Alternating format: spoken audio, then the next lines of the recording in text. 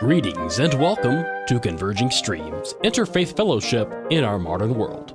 Our program is a production of the Muncie Interfaith Fellowship and the Unitarian Universalist Church of Muncie.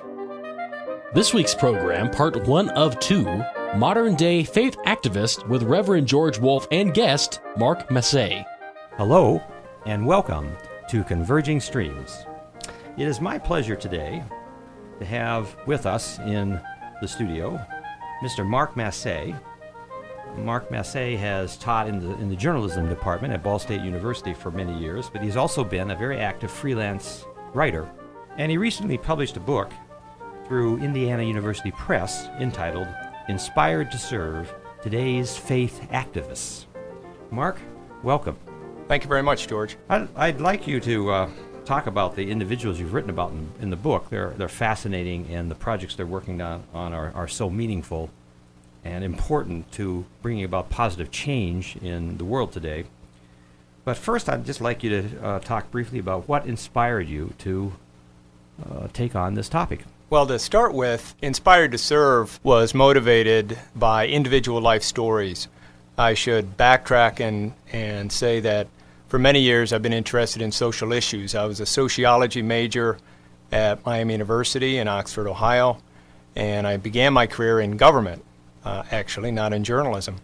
But I've long been interested in how people can affect change in society. And as someone who came of age in the 60s, I was very familiar with activist causes, with the work of the Kennedy brothers, with Martin Luther King, with individuals such as the Berrigan brothers, and other people who stepped forward during times of crisis to try to affect positive change in society. In this particular case, in the writing of Inspired to Serve, it was actually done in a series of stages. I began with a story on an activist Jesuit priest in Portland, Oregon, shortly after I completed my graduate work at the University of Oregon. And from there, a number of steps came into play. I met other individuals. There were referrals, some from national leaders, and others from other journalists who had been covering similar types of stories. And lo and behold, that's how the book was put together. Now, I noticed that everybody in your book is connected with some religious tradition. Not necessarily Christian, not necessarily Jewish, but you have a Buddhist represented in your... That's correct. Also a very important Islamic activist, isn't that correct? The premise of the book is that no one religion and no one political perspective can claim dominance over an area such as social activism or faith activism. I think often in the mainstream media, people tend to perceive that an activist is of one particular political bent, and perhaps a faith-based person is of another specific religious inclination. What I set out to do was to look at religious perspectives and faith perspectives and how they influence people to become active in their communities, whether it's working on anti-poverty programs, whether it's working on community education, housing, employment, any number of issues. And in this book, you will read about not only the Christian perspective, and within the Christian perspective, it runs the gamut from evangelical Christian to more mainstream Protestant denominations, Catholic. But then I also wanted to include other faith perspectives. And I included an activist rabbi from Denver, Colorado, an activist, community activist, and an interfaith worker, a Muslim. Actually, he's a psychiatrist in the Dallas-Fort Worth area of Texas, and also a person who was raised Lutheran but who has been active in the Buddhist faith. And so I tried to incorporate a number of religious and faith perspectives in the book. Well, probably one of the most familiar people is Father Roy Bourgeois. Perhaps we could start with these activists individually by talking a little bit about how you came in touch with him and what he's been working on. Father Roy Bourgeois would probably be the best known of all of the activists. There are 12 chapters in the book, and one of those chapters profiles a couple in Boston. This book goes into great depth in terms of their life stories. These are more than interviews. I spent time in what's known as immersion journalism, and so I spent a great deal of time with each of these individuals, getting to know them as people as well as activists. In Roy Bourgeois' case, he has been active in an organization. He founded School of the Americas Watch, which is based in Columbus, Georgia, near the grounds of Fort Benning. I had learned of Father Roy through the first person I profiled in the book, Father Gary Smith, who was the Jesuit activist in Portland, Oregon. He had spoke about Roy Bourgeois as someone who really understands that when you're talking about faith, and I like to talk about different aspects of faith in terms of activism, there's often a leap of faith, there's the risk of faith, and there's the gift of faith.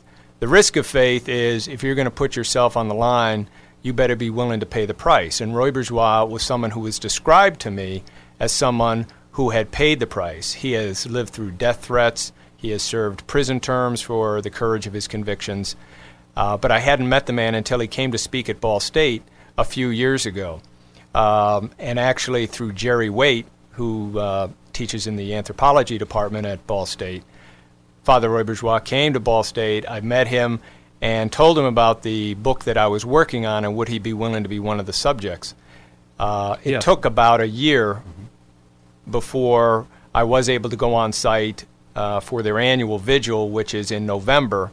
And the goal of the School of the Americas Watch is to close an institution on the grounds of Fort Benning. It isn't Fort Benning. It's on the grounds of Fort Benning. And this institution has been implicated by Amnesty International as well as by members of Congress in training death squads and police operations in Latin American countries. And so for the better part of, it's going on now, 15 years, Father Roy has built an organization with the goal of trying to close this institution.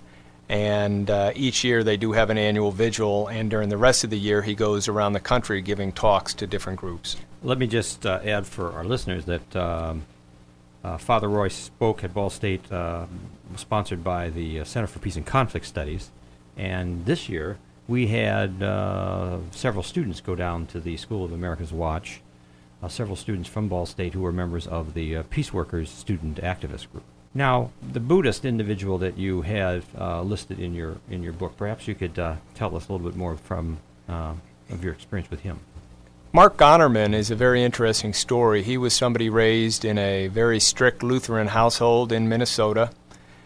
He, when I met him, he was finishing his dissertation at Stanford, although he had taught at Stanford in different departments for several years. He had also been a educator at Harvard, and he came to Buddhism while studying in Japan, and he embraced the philosophy of Buddhism, and in later life he became much more aware of the possibility of socially engaged Buddhism. And many people almost would see that as an oxymoron. The common perception might be that a Buddhist is basically, for lack of a better word, que sera, sera. That's not the case with socially engaged Buddhism. He studied Gary Snyder, who was a beat poet and also a conservation activist. And Mark Gonerman ended up doing approximately 500-page dissertation on Gary Snyder. And that brought him into the fold of an activist Buddhist philosophy. And what he's done at Stanford is he pioneered a group called the Aurora Forum. And the Aurora Forum consists of a series of community education events that's held in the Northern California area, primarily at Stanford, but he also goes to San Francisco and other communities. And the goal is to raise people's awareness of socio-political economic issues. And he's been very successful, I think, in raising the consciousness of people in that community. I find it interesting you mentioned this misconception that people often have about sort of the Eastern religious perspective. You called it the Que sera, sera Buddhism. Probably mixing metaphors there, but the same misperception, I think, is about people from the Hindu tradition. I know when I was in India, I noticed coming out of Hindu temples, for example, there were long lines of people who were homeless, but sitting outside along the side of the streets with plates, and people from the temple would be serving them food because it was an outreach to help the hungry. And the Indian community in Muncie, particularly those who are from the Hindu tradition, are very active in supporting the food pantry that is held at the Friends Memorial Church downtown. They're consistently there every time it's held once a month to help the people in Muncie who are less fortunate. So I think that activism is very present in Buddhism and Hinduism, as well as Judaism, Christianity, and Islam.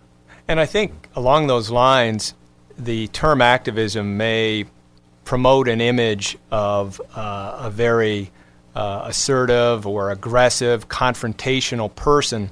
The other goal that I had in this book was to cut through perhaps some of these stereotypes that an activist is one type of person. There are many types of people who believe that they can do good within their communities, and that's what I try to do with this book also, is select individuals that demonstrate not only a range of faith and religious perspectives, but also individual personality types, because I think individuals might want to do something in their own communities, might want to try to make a difference, but they might be shy, they might be a little bit timid about putting themselves out there, and they may say, well, I'm not really an activist because this is not really my personality type. I think when you read the book, Inspired to Serve, what you'll find are a range of stories of people, and they do represent a range of character, personality types, and I think that can also help people get a better grasp on what activism really is. It isn't just a protest march or some other type of action, which typically is how the media cover social activism. Right. It really has to do with reconciliation and also bringing about positive change in the community. I think one of the best quotes in the book comes from Rabbi Steve Foster, who has been rabbi of a Reformed congregation in Denver for many years, and he quite simply said, never underestimate the good that you can do. And when you really take that to heart, I think it could apply to many, many people. You don't have to think about organizing a large rally. You don't have to think about, oh my gosh, how would I do a food drive? Or how do I get that abandoned house on the corner knocked down, or perhaps a home, a better home erected, even perhaps something that might help people who are poorer than I am. If you really take the belief that you can make a difference, I think that's one of the best lessons that this book has for you.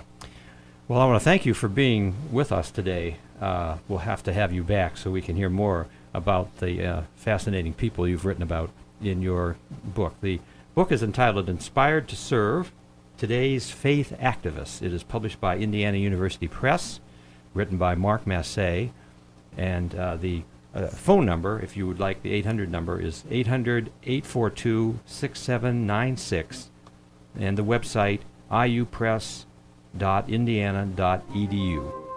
This is George Wolf for Converging Streams.